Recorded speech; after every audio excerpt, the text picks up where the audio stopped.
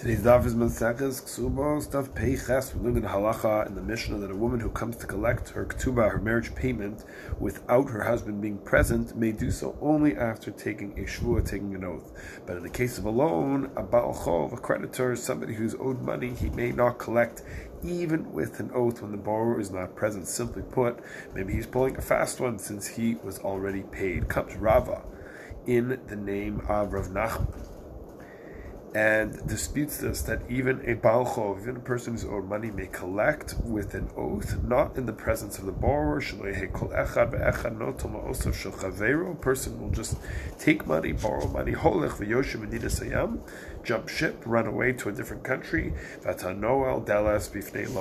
you, the Jewish community, meaning the system of lending and borrowing, is going to come to an end. The door will be closed in the face of people who are in need, who need to borrow money. In one line, Chazal, the rabbis were worried that people will be vulnerable while doing the good deed of lending money unbeknownst to them, that the lender has a ticket to run far away and never come back to pay up his loan. Therefore, the shvuah, the oath that is made not in the borrower's presence, helps the lender have more confidence that they can get their money back. Practically speaking, we find in halacha that the Beis Din, the courts, require more than just an oath, more than just a shvuah, in order for the lender to collect his money when the borrower is not there. The first halacha the Choshen Mishpat mentions, the Shulchan Aruch in Siman Kuf Vav Sifim Aleph and Beis, and talks over there. The first step is to verify the authority of the loan document. Otherwise, an unverified document, or with a document, or without a document at all, the borrower could have just said that he paid back already. The second step is the lender has to bring proof that the borrower is not in town and can't show up. In other words, the Beis Din, the court, has 30 days to make a system to try to let the borrower know that your lender is trying to collect his money, and if they're unable to make contact, to get in touch with him, here, like Rav B'Shem Rav Nachman, says the borrower takes an oath, he takes a shvuah.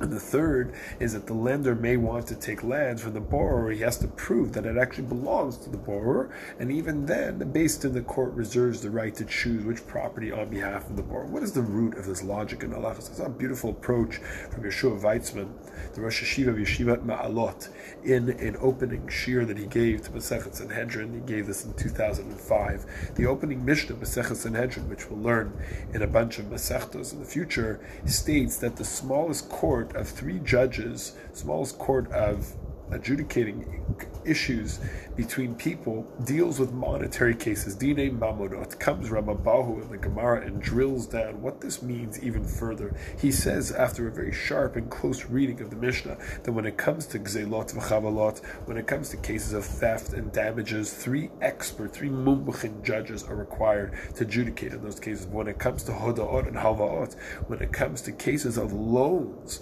it would suffice to have 3 Hedyotot judges, 3 non-ordained judges, sort of a lower standard of a court. And the reason is the words of Rav Weitzman like this: Habitui dini mamonot bishlosha hamedaber al dinim. This is talking about the law. Eino kolel halvaot v'hodaot b'tzura pshuta, doesn't include the loans in the simplest sense. Shekein hein ba'ot megmilut chesed. This is coming from a perspective of doing the right and the good. Milut chesed al chein srichot. They have to be done with an environment, with an approach of chesed. We can't do it under the authoritative rule of the judges. That's what it means, the depth. It's like we don't close the door in the face of borrowers. The Torah wants us to open the door, to do chesed everywhere we can. The purpose of the law is to increase, to magnify, to have more chesed.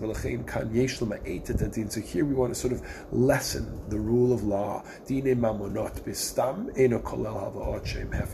a beautiful way to read and understand Rambam. We see again how halacha fights for the underdog. Hashem is sending us a message in these halachot. Mahu rachum afata. Just as Hashem is merciful, we have to be merciful. Yod Gimel Midos Rachamim says Hashem kal racham v'chanu. The Gemara says, we mentioned in the past, Ya'aseh lefanai. Words of prayer, not just a tefillah, it's not just a prayer. Hashem, be merciful. They are a charge for how we live our lives and ensure the vulnerable and needy are not forgotten, and our halakhic infrastructure reflects these values.